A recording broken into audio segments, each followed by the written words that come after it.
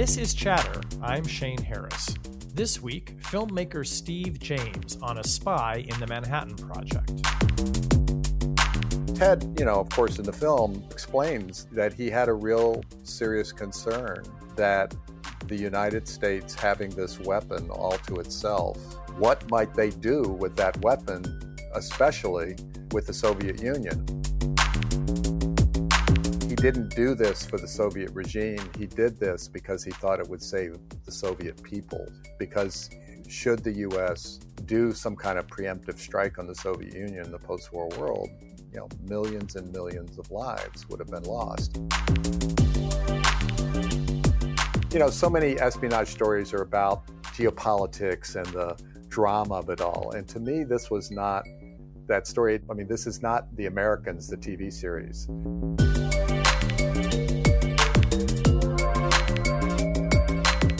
Steve James, welcome to Chatter. Thanks so much for joining us on the show today.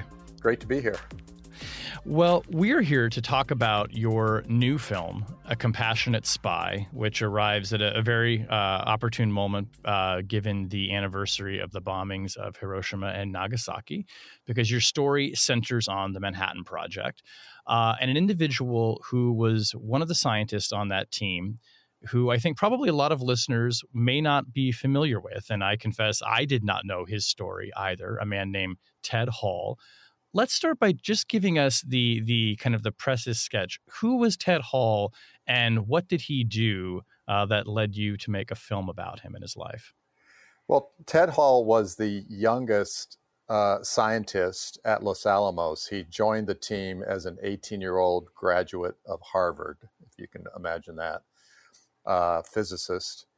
And by the time he turned 19, he had decided that he was worried about the U.S. having this terrible weapon all to itself in the post-war world. And so he made this momentous decision to decide and pass secrets to the Soviet Union.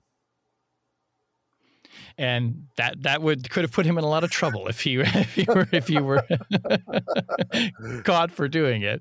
But yes, he is essentially. Is it safe to call him a spy within the Manhattan Project? How do you think of him? Yes, the title of the film is A Compassionate Spy, which I'm sure we'll get to. But yeah, he voluntarily became a spy, which is also kind of less common. You would know more about this than me. This is your domain more than mine. But, he had no idea when he decided to do this, how he would go about doing this. And so he plotted with his good friend, Savvy Sachs, to figure out how to approach the Soviets to pass along this information. The film starts out with images of Ted and his wife, Joan Hall, basically giving what amounts to, I guess you might even call it sort of a confessional that they're recording, it looks like in their home, maybe sitting at the kitchen table on video. And so you quickly realize that this is a story that this man has carried his entire life, and now we're going to learn the backstory of it. How did you learn about who Ted Hall was and this extraordinary event that he had, this confessional, I guess, that he had actually filmed before he died in the late 90s? So I first learned about Ted Hall from Dave Lindorff. Dave Lindorff is an investigative journalist who I first met and interviewed for a film I did some years ago called Abacus, Small Enough to Jail. And Dave has a keen interest in this part of history. And he discovered Ted's story. You'd have to ask him how he discovered it. But he then wrote a piece for Counterpunch magazine about Ted Hall, which Joan Hall read and then reached out to Dave and said, "Thank you for that piece." And that caused him to strike up a bit of a friendship with Joan. And once he met Joan and started to get to know her, he said, I really think there's a film here. And fortunately, I was the filmmaker he knew. And so he reached out to me and my colleague, Mark Mitten, who also worked on Abacus, and said, "Guys, I think there's a film here." And so learning about Ted from Dave was revelatory. I mean, I had no idea, just like most everyone else. And it was such an extraordinary, sort of unbelievable story. So that caused me to want to go to Cambridge, England, where Joan lived, and sit down with her. And over the course of 3 or 4 days, we interviewed her, and I came away from that just completely believing that this was an important story to tell. A lot of your films, I mean, the ones that you're probably most well known for, like Hoop Dreams and The Interrupters and Life Itself, which is the film about the late film critic Roger Ebert, they're all about contemporary issues and really current, relevant social issues. Did you have an interest in World War II history or know much about the Manhattan Project when you went into this story? I didn't know a whole lot about the Manhattan Project, but when I was in grad school studying film, I did a minor in 20th century American history. But I would not claim to be incredibly knowledgeable, but it did expose me much more significantly than I had been to World War II history. And one of the things I remember learning was much more about the Soviet Union's involvement in World War II and how crucial they were to the war effort. Growing up, I'm an old guy, and I wonder if kids these days in school really learn much differently than what I did. Growing up, I learned that World War II was won by the United States. We entered the war and everything turned around and we saved the day.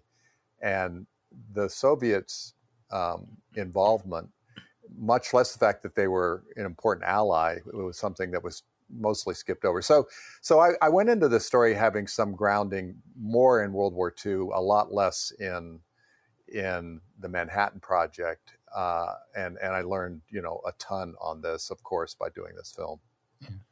Well, let's talk about Ted Hall himself. I mean, you mentioned that he was at Harvard when he was 18 years old. I mean, he's a math prodigy. Talk a little bit about where he grows up and his kind of his early life before he joins the Manhattan Project. Yeah, so he grew up in New York City. His parents were Russian immigrants, which is, I think, very important to the story and what Ted ultimately did. He had an older brother named Ed, who was 11 years older and was also quite brilliant, and he factors into the story later in a big way later on. Ted's dad was a furrier, and he was always brilliant. He graduated from high school at the age of 15, went to Harvard, studied physics, and there's an interesting moment for me in the film where Joan is sitting around the kitchen table with her daughters, Ruth and Sarah, and they're reading old letters that Ted had written to Ed when he was like 16 at Harvard, okay? Mm-hmm. And he's making fun of the way people pronounce Harvard. He says, he spells it Harvard. And he's really sort of taking down Harvard's pretentious approach to teaching in this incredibly insightful way. And, you hear him talk about this and you think, wait a second, he's 16. He's at Harvard, which for most people would be like, I have made it in life. And yet he's engaging in this very trenchant critique of their educational philosophy. And I think this provides a window into Ted's brilliance, but also into his critical thinking, which I think came into play in a big way once he got to the Manhattan Project. Yeah, I was struck by that as well, that he does not sound like what we think of as a teenager or a young man. He sounds, wiser beyond his years and has a real, trenchant kind of critical point of view. So clearly, you establish him in the movie as somebody who is both a brilliant person, but is highly aware of his surroundings and has strong opinions too. Yeah, and he's also incredibly politically minded for such a young age. I think that's one of the other remarkable things. I mean, he was clearly very left in his politics, but he wasn't just some sort of knee-jerk leftist. He really, really had thought through, I think, in many ways, his political beliefs and how he arrived at them, and again, at such a young age. How does he get recruited onto the Manhattan Project? Whereas you mentioned, I mean, he is, and I presume probably by far, the youngest member of the team of these brilliant scientists who are gathered together. Yeah. So what happened is the Manhattan Project sent out recruiters. They sent them out to two schools primarily. They sent them to Harvard and they sent them to the University of Chicago because of the strong programs in physics and chemistry that they had there. And they were looking for, junior physicists. I think they were looking for, young, graduating, brilliant physicists who could come out and work on the Manhattan Project and work in a junior capacity and be supportive of all these amazing scientists who had joined the project. And so the Harvard physics department recommended Ted, 18-year-old Ted, who was just graduating that year. So he was actually recruited before he graduated from Harvard, and he knew, it became clear pretty quickly that there was some kind of major weapon that was at the heart of this research. And, he was excited about that initially, and you have to remember, he was Jewish. There was this concern that he learned soon after he got to Los Alamos that the Germans were, ahead of us in developing this awful weapon. And, he wanted to support the Allied cause. What was the work that he initially started doing and later was doing that kind of put him at the center of the action, if you like, in the project to build an atomic weapon? Well, I think he was more in a support role. And, he was doing, I am not a physicist, but he was doing a lot of, utilizing his math brilliance to do some calculations and stuff in support of one of the scientists. And he really stood out as being, quite brilliant, and to such an extent that they promoted him to working, as it turns out, with Klaus Fuchs on the implosion part of the project. And the implosion part, as I understand it, is the part that leads to the chain reaction that causes the bomb to be so massively destructive. So it was a very, very important part of the research, and it was a very difficult part of the research that they had to solve. And so he got promoted to working in that department because he had demonstrated his brilliance already in his math prowess, as you were. You mentioned Klaus Fuchs, who was a British citizen, but who I think had lived in Germany and then went to Britain, and who was placed by the Soviets into the program as a spy, and one of, I think, a number of people who was sharing information with the Russians from within the project. Is there any indication that Ted Hall knew that Klaus Fuchs was spying for the Soviet Union? I think it's pretty clear that they did not know what each other was up to. I think it's probably pretty certain, of course, that they knew each other, because once Ted got promoted into that department, he no doubt dealt with Klaus Fuchs. Right. But neither of them shared with anyone, and understandably, if you're a spy, even a first time trying to do this kind of work and knowing nothing about it, the last thing you would probably do is take a chance on sharing this information. Right. So Ted is there. He's at Los Alamos, ultimately under the direction of Robert Oppenheimer, and working with these scientists. And the implosion piece of the weapon system is crucial. They can't build the atomic bomb and make it work without this. At what point does Ted decide that he wants to share information about the Manhattan Project with the Soviet Union, and then why does he do it? What's his rationale? So he went out there when he was 18, as we've talked about. He was given a leave to go home to celebrate his 19th birthday back in New York City. And by the time he returned on that trip, he had made the decision that he wanted to do this. So he had been out there less than a year when he made this decision. And Ted, of course, in the film, through the archival interviews that we have of him talking about this, explains that he had a real serious concern that the United States having this weapon all to itself in the post-war world, and that's what's so amazing about it. He's already looking beyond the end of World War II and imagining what could come as a result of having this weapon. And this is long before the Trinity test blast. Okay. Mm-hmm. Right. It's a theoretical weapon at this point. Yeah. And I think he's already gleaned that they're going to be successful. And that if they are, he has this terrible thought that he says is in the back of his mind, that what if the US has this weapon all to itself? And what if a more right-wing regime came to power, administration came to power in the United States?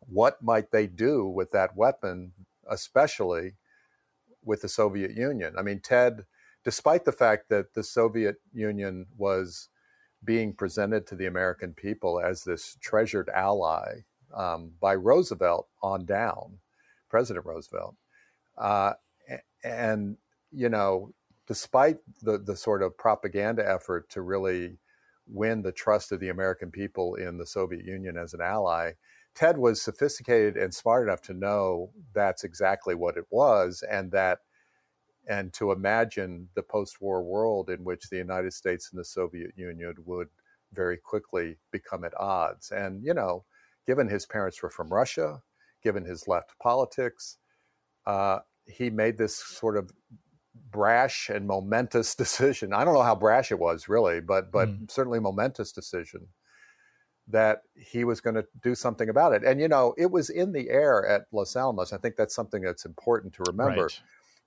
A lot of the scientists, number one, grew increasingly concerned about this very issue. A lot of scientists questioned why the Soviet Union were not included in this effort, given the number of brilliant scientists in the Soviet Union and the fact that they were an ally. And so this was in the air at Los Alamos. It wasn't just Ted thinking this, but it was Ted who decided to actually act on it instead of just complain to Oppenheimer and General Leslie Groves, who oversaw the project. What was it, do you think, that made Ted decide to take that step? Because as you point out, so many of the other scientists, as far as we know, did not decide to share this information with Russia. Did you get a sense from talking to his wife and working on this, did he feel that no one else was going to do it, or that he just had a moral obligation to take this step, which of course, could have, ended his life quite literally had he been prosecuted?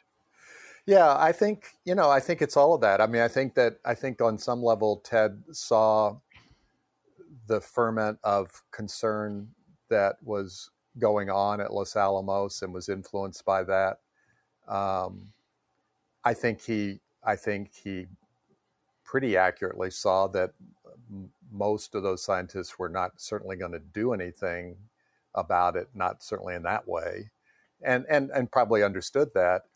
I think his youth factored into this too. I think that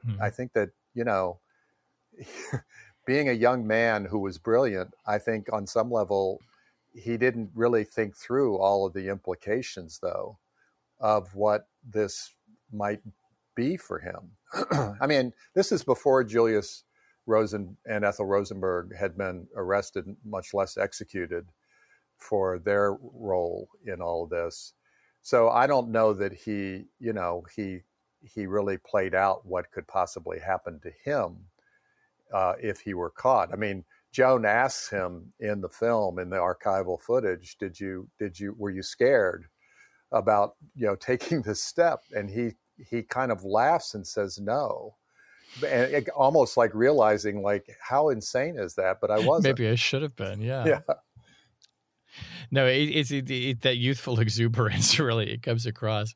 Joan Hall is really the other major character in the film, and in some ways is even kind of the protagonist in your film, and that so much of the story is her reflecting quite recently. She's died, I think before the film came out. But talk about, there's a moment when the war is over Obviously, the United States has dropped 2 of the bombs on Japan, and Ted is going back. I think it's to graduate school, right, at University of Yes. Chicago, where he meets the woman that he'll eventually marry. And there's this moment, and you retell it actually with actors doing a dramatization, when Ted tells his girlfriend, soon to be wife, about what he did during the war, and lets her in on this secret. Tell us that story.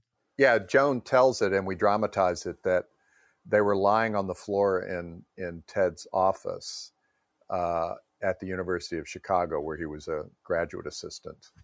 And Ted proposes to her. And she immediately says yes. But he then says, well, wait a second. There's something I need to tell you before you really answer this question. And he spills the beans, as it were, on what he had done during the war. And as Joan tells it, her first reaction was why. And then as Ted explained it, she understood it, because, the thing you have to remember is Joan too, like Ted, came from parents who immigrated from Russia. Joan too was brilliant. She went to the University of Chicago when she was 15. When she met Ted, she was 17. Joan was also very left in her politics. So these were 2 peas in a pod in many respects. And so as Ted explained his rationale and reason for doing it, Joan immediately got it. And as she said to us, she was so in love with Ted that he could have confessed to killing someone and she still would have married him. I mean, I think that's a joke, but it might not have been. And so, she decided to take this on.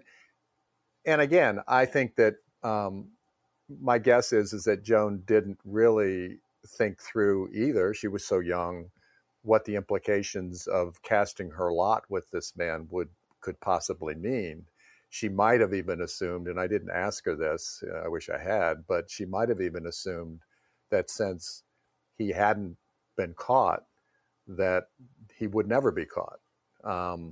But he was certainly clear with her, and he says to her, this is something you can tell no one. You can't even tell your mother. And of course she says, oh God, no, I would never do that.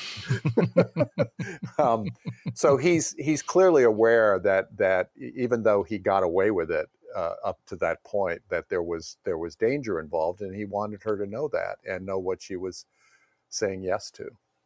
It really is such an incredible moment in the story of these 2 people who, I mean, they're so clearly in love with one another, and it comes across in the film from the way they talk about one another and some of the footage together. Had she said no, I mean, she can't unring the bell. She would have known that he had done this. So, he's taking this extraordinary risk in telling her that she might be scared and run away and forever be out there, possibly spilling the secret to someone else. Yeah, they were so in love. I mean, Ted, in his letters to Ed back when he was at Harvard, expressed he was mystified how anyone would ever want to get married. Joan tells us in the film that she had made a decision, when she was 17, 18, that she was not going to get married for at least 10 years. Right. For a woman of that generation, that's kind of an extraordinary thing to say, because, a woman getting married at the age of 27 or 28 would have been in that time considered, a spinster, that terrible term. So these were both 2 people for whom marriage was not a goal in life at all. And yet when they found each other, they were so taken with each other. And I think they saw that they were such kindred spirits. And, they were both very attractive people. There was that. Yeah. That I think they, it caused Ted to be willing to take that chance in telling her. And I think it also speaks to his fundamental honesty. This was something that he did not want to keep secret, really, in a way. I think in some ways he was looking for someone to share this with too, someone that he could trust. And, we learn in the film that there were at least 2 other junctures in his life when they were, long after they were married, where he was tempted to come forward and confess Mm-hmm. what he had done. And Joan, of course, played a vital role in discouraging him, saying, "You can't do that." Yeah, she knew that it would be destroying both of their lives if he'd done that. Yes, absolutely. So you mentioned that when Joan and Ted get together and they get married, I mean, he hasn't been caught. It's not much later, though, that the FBI does seem to catch on to what Ted has been doing, and they approach him and start to question him. Tell us a little bit about that part of the story, about how they find out what Ted has been doing. Yeah, so during World War II, the Soviets had this code which was considered unbreakable, called the Venona Code, which was their intelligence, communication code. And of course, as it turns out, the U.S. eventually broke that code. And when they did, they saw all this intelligence, which showed and revealed that Ted Hall had been spying for them at Los Alamos. And so, based on all that information, which was quite extensive, that's when the FBI decided to haul Ted in. Now, there was a realization on two parts. One is they did not necessarily, at that point, they didn't want the Soviets to be aware that they had broken the code, and they knew Ted had spied. I think there was no question in their mind that Ted had done it. But they also assumed, rightly, that he probably was still in touch with Soviet agents. And so that if they somehow revealed to Ted that they had this information from that code, that could get back to the Soviets, and that would be a problem for the FBI and the CIA. The other piece of it is that is that the lead investigator for the FBI, who eventually became a judge years later, said that the Venona Code documents would probably not be admissible in court. So the FBI needed to interrogate Ted, and they needed to get something on him. And the quickest way to that was to try to break him and get him to confess. So they hauled him into the office in the Chicago bureau, and they began questioning him, and they made it clear to him that they knew a lot and they hoped to break him. Interestingly, Klaus Fuchs was also treated this way by British intelligence after the war. And Klaus Fuchs broke, and he served 14 years in prison. And so, but Ted, who was all of, let's see, he would have been all of what, 23, 24? Right, early 25. 20s, yeah. When they haul him in, he plays it very cool. He does not say anything. This is on a Friday. So after a full day of interrogation, they ask him to return again on Monday. And then over the weekend, he and Savi Sachs and their wives, and Savi was living in Chicago at that point. And Savi knew that he'd been spying, and it helped him do it to some degree. And it helped him do it. And it became clear during the interrogation on Friday that Savi was probably next door being questioning, because at one point the FBI agents excused themselves, went next door and berated Savi into a confession, and Ted could hear it through the walls. And, both Ted and Joan speculated that was purposeful, that they wanted him to hear that exchange going on next door to further underscore that they had the goods on him. And so they went for a walk, in the park in the middle of winter in Chicago, and they decided that their best course of action would be to stop cooperating completely. And so Ted goes back in on Monday morning, as they asked him to. And before they could even get underway with their questioning, he says, "I've made a decision that I'm not going to say anymore." And he gets up and he walks out. And we dramatize all of this, and it's all true. And I mean, part of what makes it so compelling is that both Joan and Ted, from the archival footage, are telling this story to you as we dramatize it. And it's this very dramatic moment where he goes to the elevator. He's followed by these FBI agents in a menacing way. and he leaves the building, and he's shocked that they didn't arrest him. And I think that, but it was clear to him that if they could have arrested him, I think they would have, maybe even on Friday, they wouldn't have let him go home. And so it becomes clear to Ted and Sabi that their best course of action is to stop cooperating, because they clearly don't have enough evidence to hold them. And that's what, and so he ran and caught a cab and went home. It's amazing. I mean, he knows he's in the sights of the FBI. He has this, in intelligence, there's a term called gray mail, which is, the idea that you have information that the government also doesn't want getting out if they were to actually prosecute you. So he has, this sense that basically they know who he is, they know what he did, but he's confident that they're not going to come after him.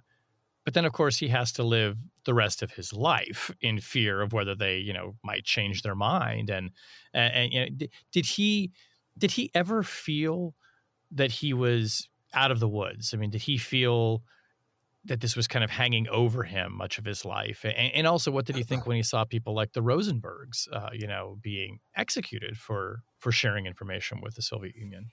Yeah, so I don't think Ted or Joan ever felt they were out of the woods. And part of that was because, after that interrogation, they were clearly being followed everywhere.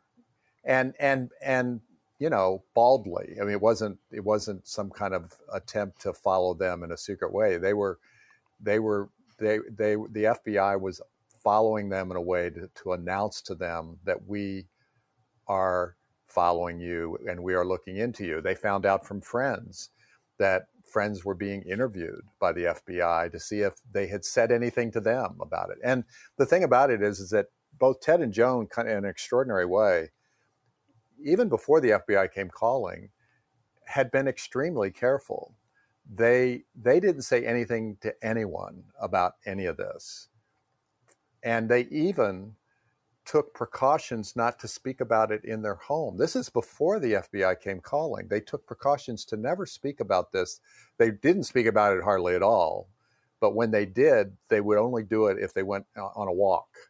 So, maybe they saw a lot of spy movies and they just knew what was possible. But the level of care they took to not reveal anything, even before the FBI came calling, it was extraordinary. And then, of course, once the FBI came calling, they redoubled their efforts. And, we show that, after the Friday interrogation, they were so worried about the amount of leftist literature they had in the home, and contacts with leftists, because they were both involved in leftist causes, that they packed all that stuff up in a suitcase and went and threw it in the river in Chicago. So they took extraordinary precaution, but I think this hung over their head their entire lives. And then, of course, when the Rosenbergs were arrested, and that was a huge story. I mean, that was an international story.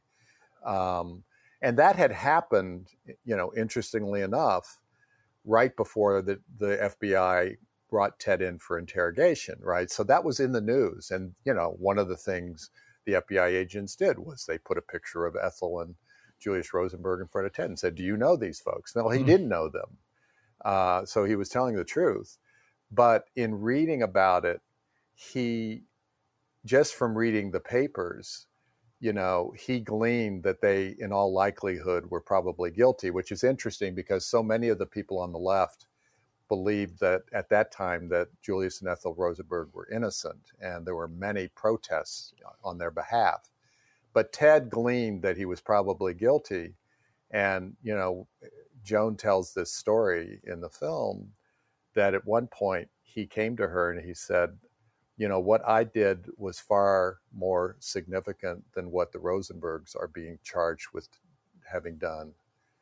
I think I should come forward and confess, and maybe I can save them. And Joan at that point says, you can't save them. You will only destroy us. And she's absolutely right. It's interesting, late in the editing process, I got contact with Michael Meerschaul, one of the sons of the Rosenbergs, who, still living. And I sent these sections to them that have to do with his parents and Ted and Joan. I wanted them to see what we were doing. I guess I wanted them to feel okay about what we were doing in terms of what we were dramatizing. And he wrote back, and he said it was quite powerful. And he also said, and Joan was absolutely right. Oh, wow. Wow. Joan was absolutely right. And you know what? The truth is that Joan might very well have been executed right alongside Ted. Absolutely. Because Ethel, right? Ethel really wasn't guilty of espionage. Actually, this. Ted wouldn't have been charged, and neither were the Rosenbergs charged with espionage, because the Soviets were our allies. And so espionage technically was not what they engaged in. I mean, no, espionage is, I'm sorry, let me back that up. You will know this, that because the Soviets were our allies, what the Rosenbergs did, they could not be charged with being traitors, and nor could Ted, because the Soviets were our allies. They could only be charged with espionage. But it didn't matter. That distinction didn't matter, because both Julius and Ethel Rosenberg were executed. And I think in all likelihood, both Joan and Ted might very well have been executed. Right. Because, Joan was essentially, an accomplice after the fact, insofar as she knew what he had done. And it could have potentially led back to their friend Savvy Sachs as well, who they were both very close to. Absolutely. How did Ted and Joan grapple with, yes, there's this moral obligation that Ted felt to share this information with Russia so that America wouldn't have a monopoly on nuclear weapons, and particularly if a government were to come to power in the U.S. that might actually want to use them again. But obviously, they're, I think, aware, or maybe you could tell us when they do become aware of, the things, that Stalin's regime is he's killing his own people, and it's not a free society either. Do they grapple with what's happening when they're also then giving this technology, or he's giving and sharing some of the insights about this technology with another regime that is not necessarily one that is looking to, protect its citizens' liberties, and could also be a threat? Yeah, I think, Joan speaks to that in the film. I think at the time that Ted was giving the secrets to the Soviets, he did not know what Stalin, just how much of a dictator and a murderer, frankly, that Stalin was. And I'm not sure that there was some press raising questions about Stalin, but the U.S. government and Roosevelt sent his ambassador to the Soviet Union to come back and write a book about the glories of the Soviet Union as an ally and of the people. And we feature in the film this incredible film that was made by a great director named Michael Curtiz called Mission to Moscow. And there's one part in the film which in that film which is well worth watching in its entirety. It's an extraordinary film, but I feature this one part where Ambassador Davies is speaking to Stalin in the film, and he says, "I think history will remember you as a great man." It's an astonishing film. I looked at this like, my God, they made this? Yeah.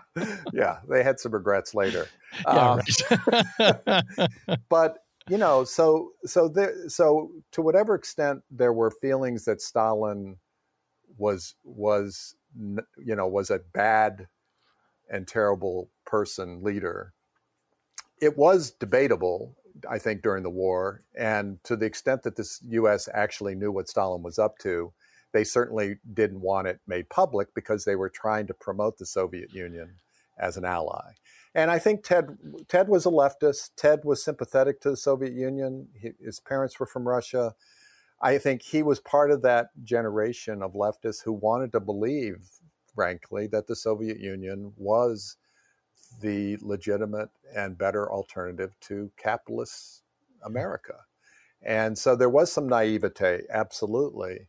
But I think it wasn't until after the war when a lot of that became much more clear. And Joan speaks about the fact that it was hard for them as leftists to know what to believe, because there was certainly plenty of false propaganda out there about the Soviet Union as a whole. And it was hard to separate what was true from what was false. But they both obviously eventually came to understand the truth about Stalin. And Ted says in the film, and Joan also speaks to this, that, that had he, Joan says that had Ted said in later years that had he known the full truth of Stalin and his regime, he wouldn't have had the stomach to pass the secrets to the Soviets. And then Ted, speaking to the very same question, says that ultimately, he didn't do this for the Soviet regime. He did this because he thought it would save the Soviet people, the lives of Soviet people, because should the U.S. do some kind of preemptive strike on the Soviet Union in the post-war world, millions and millions of lives would have been lost. And, one of the things we go to some length in the film to show is that Ted's fear of that happening, and people might hear that and say, oh my God, of course we wouldn't do that. Why would we do that? Well, the U.S. was very much game planning scenarios for that very thing, for a Soviet strike. And they were building up their arsenal of nuclear weapons. The war's over, and the U.S. was fast tracking the buildup of nuclear weapons. And it certainly coincided with the game planning, which called for, over 100 nuclear weapons to effectively, preemptively wipe the Soviet Union off the face of the earth. And the U.S., as we make clear in the film, they threatened the Soviet Union. We don't say this, but they also threatened China and North Korea with dropping the bomb if they didn't do what the U.S. wanted in certain geopolitical situations. And, if you're one of these other countries, including the Soviet Union, and you've seen the U.S. drop 2 bombs on Japan, I think you take that threat pretty seriously. Yeah, and it underscores, too, just the amazing, the boldness. I mean, some might even say the hubris of Ted Hall to say, I'm going to make this decision myself, at 18, 19 years old, to do this when, it's policymakers and leaders of nations that are making decisions. But it really, that dichotomy between, those two levels of power is so extraordinary. And, the fact that he has this knowledge gives him such an extraordinary level of power too. Do we know if the information that Ted shared, particularly about the implosion device, helped the Soviets ultimately build their own atomic weapon or develop it more quickly than they would have had they not had the information that Ted shared? Yeah, well, I think that's an important distinction to remember. The Soviet Union had brilliant scientists. They were working on it. U.S. intelligence knew that the Soviet Union was going to eventually develop the bomb. I think there was no question of that. Their projections were that it would take them as many as 10 years following Hiroshima before the Soviets would have a viable bomb. The belief is that Ted, passing secrets along with Klaus Fuchs, along with some British spies, others, Rosenbergs, helped the Soviet Union get the bomb within 5 years instead of 10, which shocked the U.S. And it was the Soviets getting the bomb within 5 years that really caused the U.S. to really realize that they must have had significant spying going on at Los Alamos, and that's what then really galvanized this effort to figure out who had done it, which, interestingly enough, made its way back to Oppenheimer, because, Oppenheimer, like Ted, was a leftist. He had sympathies with Communist Party, if not having joined the Communist Party. He was very sympathetic to the Communist Party in the United States. And so, he became, suspect number one Right. for the U.S. government to think that Oppenheimer had actually been the one who had spied and shared secrets with the Soviets. Yeah, it's kind of the central element of the plot of the new Christopher Nolan movie Oppenheimer is this question of whether or not Oppenheimer was actually a communist and a security risk. Um, why do you think that Ted Hall ultimately decided to come forward near the end of his life, and he died in 1999, I think, and to tell this story through archival footage on camera? Like, why did he feel it was important to document it before he died? So, what I think what happened is, eventually, and we indicate this in the film, that eventually the NSA declassified the Venona documents from, at that point it was 50 years earlier Right. that this had all happened. They declassified the documents, so they became available to the press. And once the press was able to get these documents, then it was just a matter of time before they would figure out what Ted had done. Right. And come calling. And they did. And I think, what clearly happened is Ted knew that this was going to come out publicly at this point. And he was also ill. He had cancer and he had Parkinson's, and he knew his days were numbered. And he decided that he needed to record for posterity his feelings and what he had done and why. And so he engaged in 2 interviews on his own volition. One was he did with Joan, which is extraordinary, and then we feature it prominently in the film, where the both of them are sitting at the kitchen table, as you said earlier. And Joan is sort of acting as the interviewer, but she also, of course, comments, because that's Joan. She has a lot to say, and always, and Yes. and she's part of the story. So it was really wise and smart that she was a part of that interview. And so they recorded that interview and they left it with a lawyer who was to, squirrel it away safely. And then Ted also gave a brief interview to an anti-nuke activist around that time that we also feature in the film. And then there was another interview that was done, which was quite extraordinary. And it was done by CNN and BBC did this massive series called The Cold War. And one of the episodes was devoted to the spying during that time. And so they came and they interviewed Ted. And they interviewed him for about 3 hours, of which they used a minute and a half. Oh, my God. And I found out about this from Joan. Joan had all these interviews in her possession.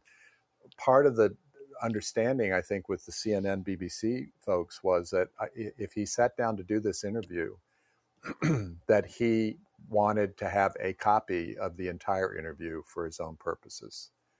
So clearly, in all these cases, they're wanting to have record, knowing that Ted might pass on.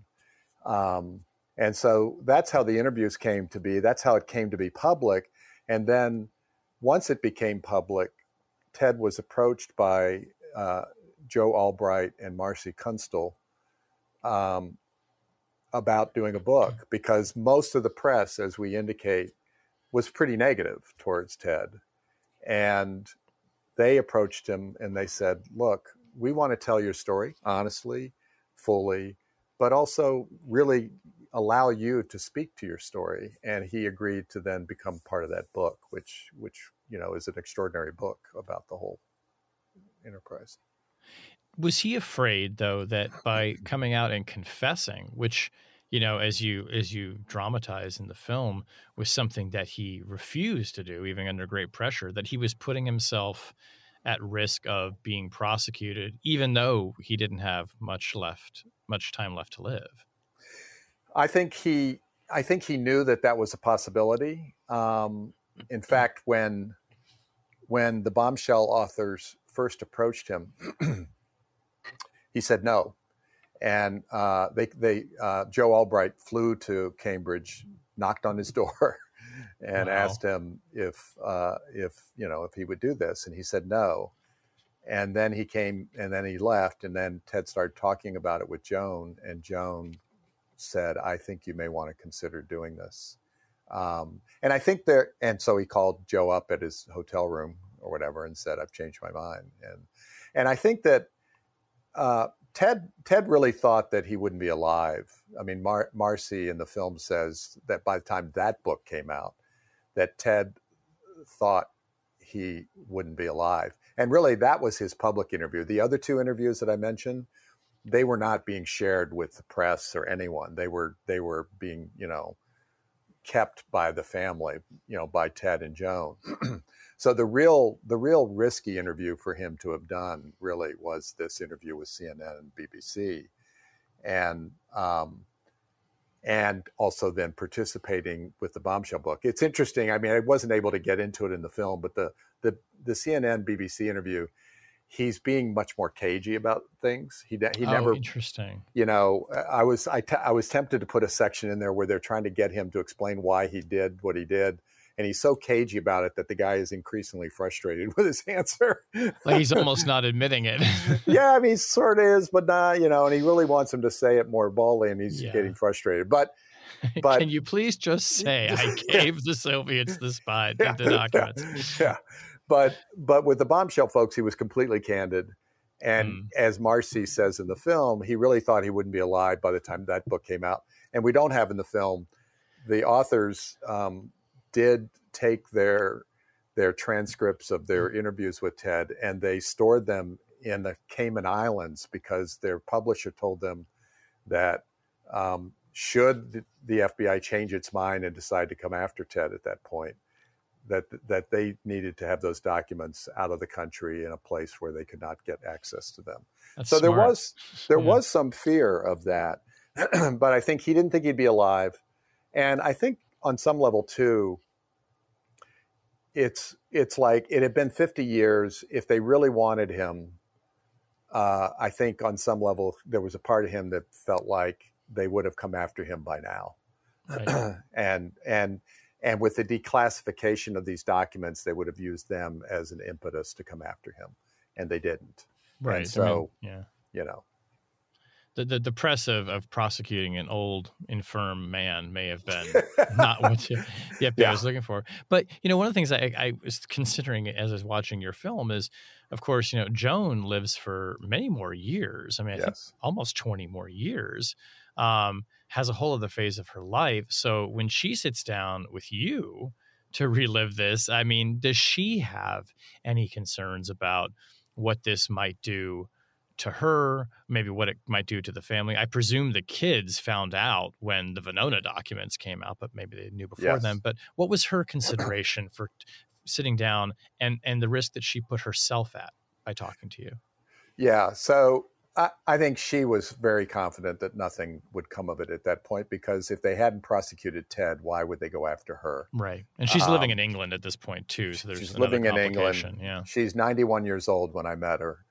I mean, talk about bad looking, optics. Oh yeah. 91 and fierce too. And fierce. Yeah. And won't back down. And no, not at all. Maybe even would be fine with be made an example of. I actually wondered that, but yeah, go on. Yeah. So I think the overriding reason Joan decided she wanted to participate in this film was simply because she was very happy with the Bombshell book, but it came and went. And I think she saw this as an opportunity to tell Ted's story that might reach more people, and to so that people would know what he did, because she was so proud of him to her dying day. And I know that some people watching this film, including some critics, they feel like what Ted did was wrong, and I hope that the film gives you a place to come to that conclusion yourself, even though it's clearly a sympathetic account of Ted and Joan and what he did. Clearly, it is. But I hope it gives you room through some of the voices you hear in the film, including Ted questioning what he'd done, to come to a different conclusion about it. But Joan never wavered. Joan, unlike Ted, never wavered in what he did. She believed to her dying day that he had done the right thing. Yeah, it's interesting you bring this up because, you know, the film is very much a sympathetic portrayal, and in some ways, and I wanted to get your thoughts on this.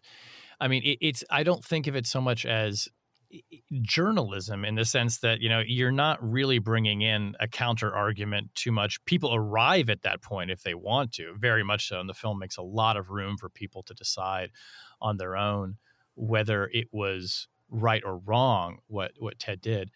I kind of like to put that question to you. I mean, you probably have an opinion on it, and you've constructed the film in a way that's very much looking at it from his perspective. So what do you think about what Ted did? Well, I think that what Ted did was incredibly brave, and it was not a decision he made lightly, I don't think, and it wasn't a decision he made that was misinformed. I mean, that's the thing is that, you know, Ted didn't have access to President Roosevelt. He didn't have access to Leslie Groves, the general, or any of the military planners and what was going on. What he gleaned about what was possible, he gleaned from, I think, the conversations that were going on at Los Alamos among the scientists, and also his own brilliant sort of thinking through of what could be possible. And I think history has proven that what he feared was entirely possible, that it could have happened, that the U.S. could have used the bomb in the post-war world. They certainly were using it to have their way geopolitically, and they could have certainly used it to preemptively wipe the Soviet Union off the face of the earth. Would they have done it? No one can know. But so I look at what Ted did, and I understand the counter arguments. I understand, but I think I look at what Ted did as being brave and thoughtful, and very possibly crucial. So I guess I'm in Ted's corner. You know, I didn't, and maybe I should have. I freely admit, maybe should have. I didn't bring in an expert who would rake Ted over the coals about what he did and lay out all the reasons why what he did was wrong. And it's true, the film doesn't do that. And I know that some people watching the film want that. Maybe I should have done that. But I guess I felt like I wanted to tell this story through the prism of this couple, this love story, through their eyes, through their experience, more than anything, and not try to sort of do a much more analytical treatment of his life and his actions. I wanted as few experts as possible in this film. In fact, if I could have done it without a single expert, I would have done it without a single expert. And then people really would have been upset. Is that because you just wanted the voices of Ted and Joan to tell the story? Yeah, I wanted this to be a deeply personal account of two extraordinary people and what happened and why. And I guess I felt like, because Ted had his own misgivings later in life that he articulates, and I guess I felt that because Savi Sachs's kids, Savi's long gone, but Savi Sachs's kids, who we feature in the film, his son particularly, Boria, express great skepticism about what he views as their naivete in doing what they did, and that what they did was wrong.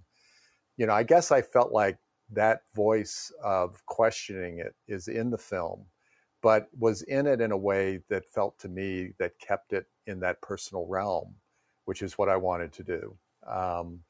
So many espionage stories are about the espionage and the geopolitics and the drama of it all. And to me, this was not that story. It doesn't even fit the TV and movie versions of way espionage happens.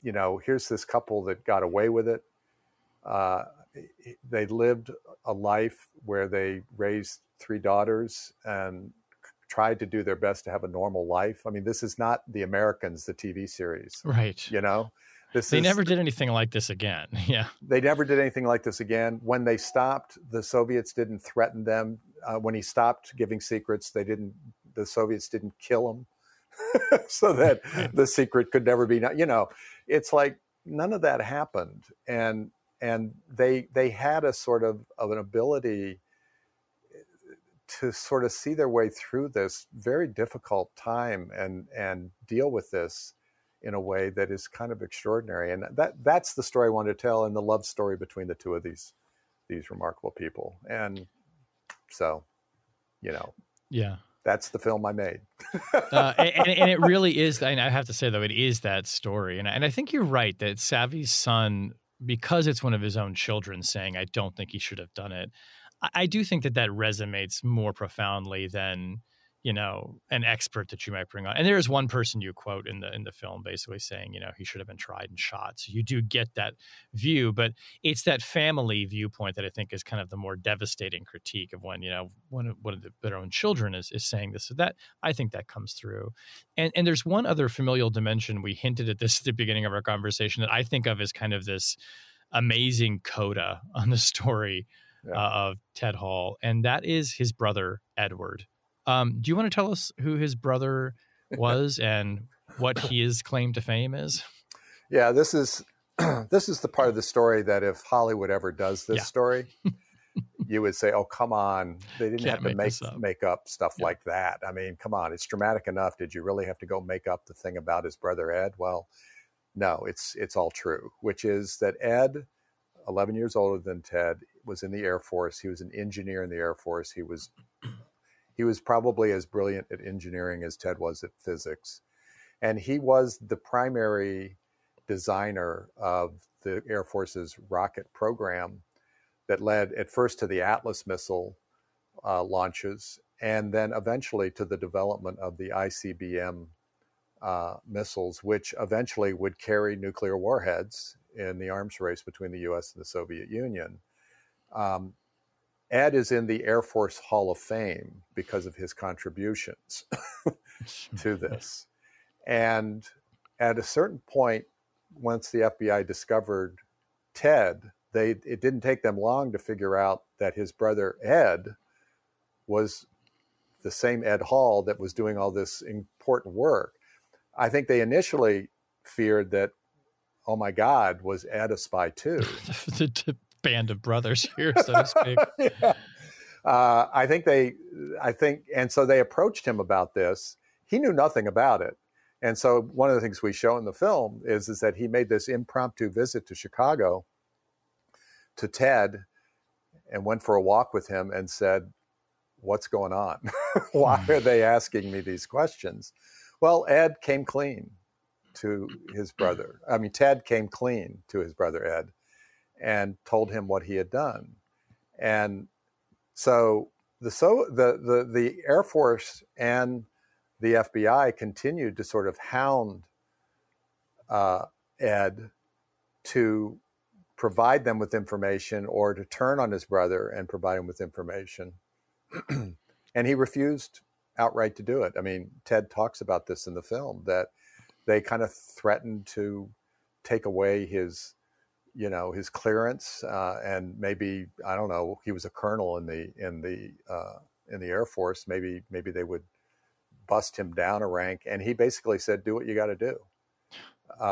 He refused to do it. There was such a strong bond between these two brothers that he was unwilling to cooperate in any way.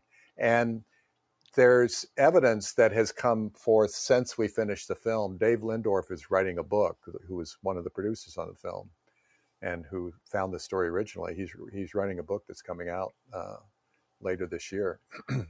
He found documents that show that the FBI really kind of backed away to some degree on Ted because of Ed, and a fear of what it would mean to Ed if they were prosecuting his brother, and also the public embarrassment, which Ted speaks about in the film, the public embarrassment that could accrue to the FBI if it was suddenly revealed that the brother of this spy was the head of the missile program for the United States government. It's an absolutely astonishing part of the story. I mean, you know, and the confidence that he kept of his brother is so remarkable. And of course, you know, and Ed is not deterred in his work. I mean, the intercontinental ballistic missile is the technology that creates the modern environment in which the Soviets and the Americans could destroy the world, because these bombs are now on top of rockets that can fly between continents in a matter of minutes. It's just, you're very right to say the dramatic, it is so poignant and pregnant that I think Hollywood wouldn't write it in a script, but it's true. Well, and here's the thing, we didn't put this story in, and I kind of wish I had. There's when Joan and Ted back in the late 90s are doing that interview together, and they're talking about this. At one point, Joan says that they had a dinner party where Ed and his wife were over, and that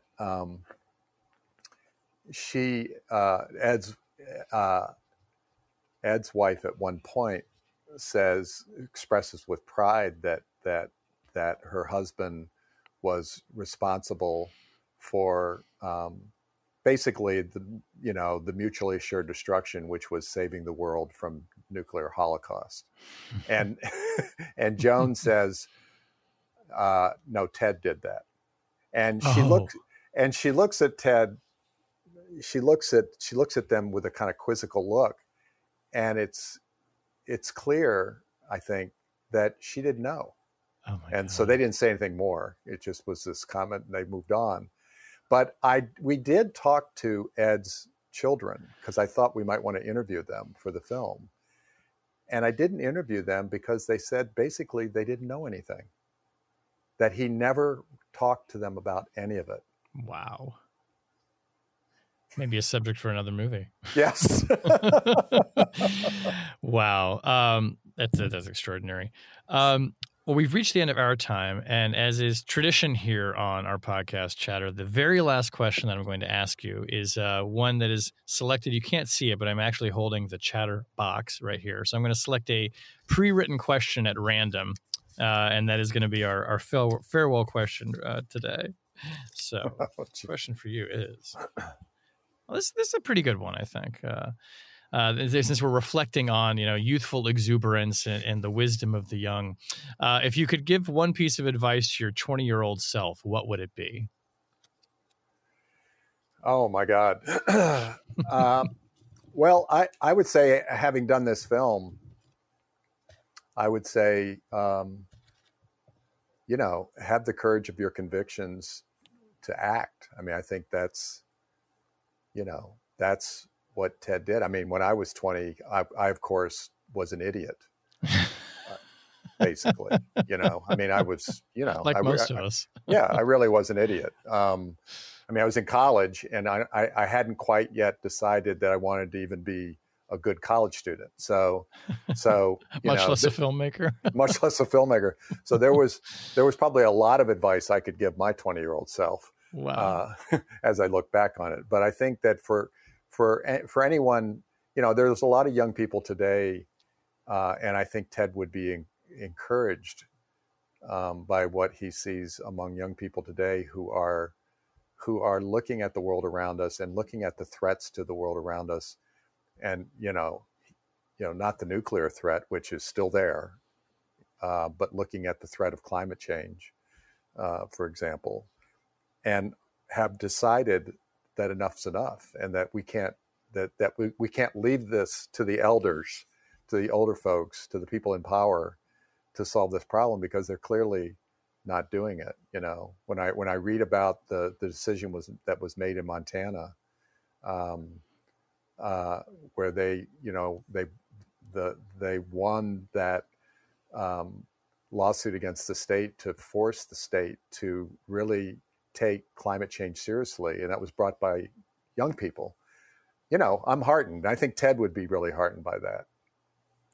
You know, at the end of the film, he says he's asked what advice he would give to the next generation, and his advice, which is basically that, it's like, do not leave this to the people in power to dictate where the world goes, is advice that we certainly need to heed today. Well, it seems like you follow that advice with your own films that you've made too. Well, thank you. I've become a more engaged citizen. That's yes. True. Well, and we're luckier for it. So, Steve James, thank you very much for coming on to talk to us today. The film is A Compassionate Spy, and people can. Where can they find the film, by the way? You can find it on the usual suspect streaming platforms where you pay for it, but it's not expensive. It's a bargain. And then it's also playing in select theaters around the country if you're lucky enough to live in one of those places. Great. Well, folks should check it out. It's well worth your time. It's a great story. And Steve, again, thanks for coming on and talking to us about today. This was a lot of fun. Yeah, thank you. I really enjoyed the conversation.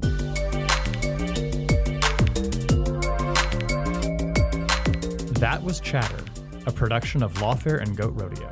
Please subscribe to the podcast and find us on Twitter @ThatWasChatter.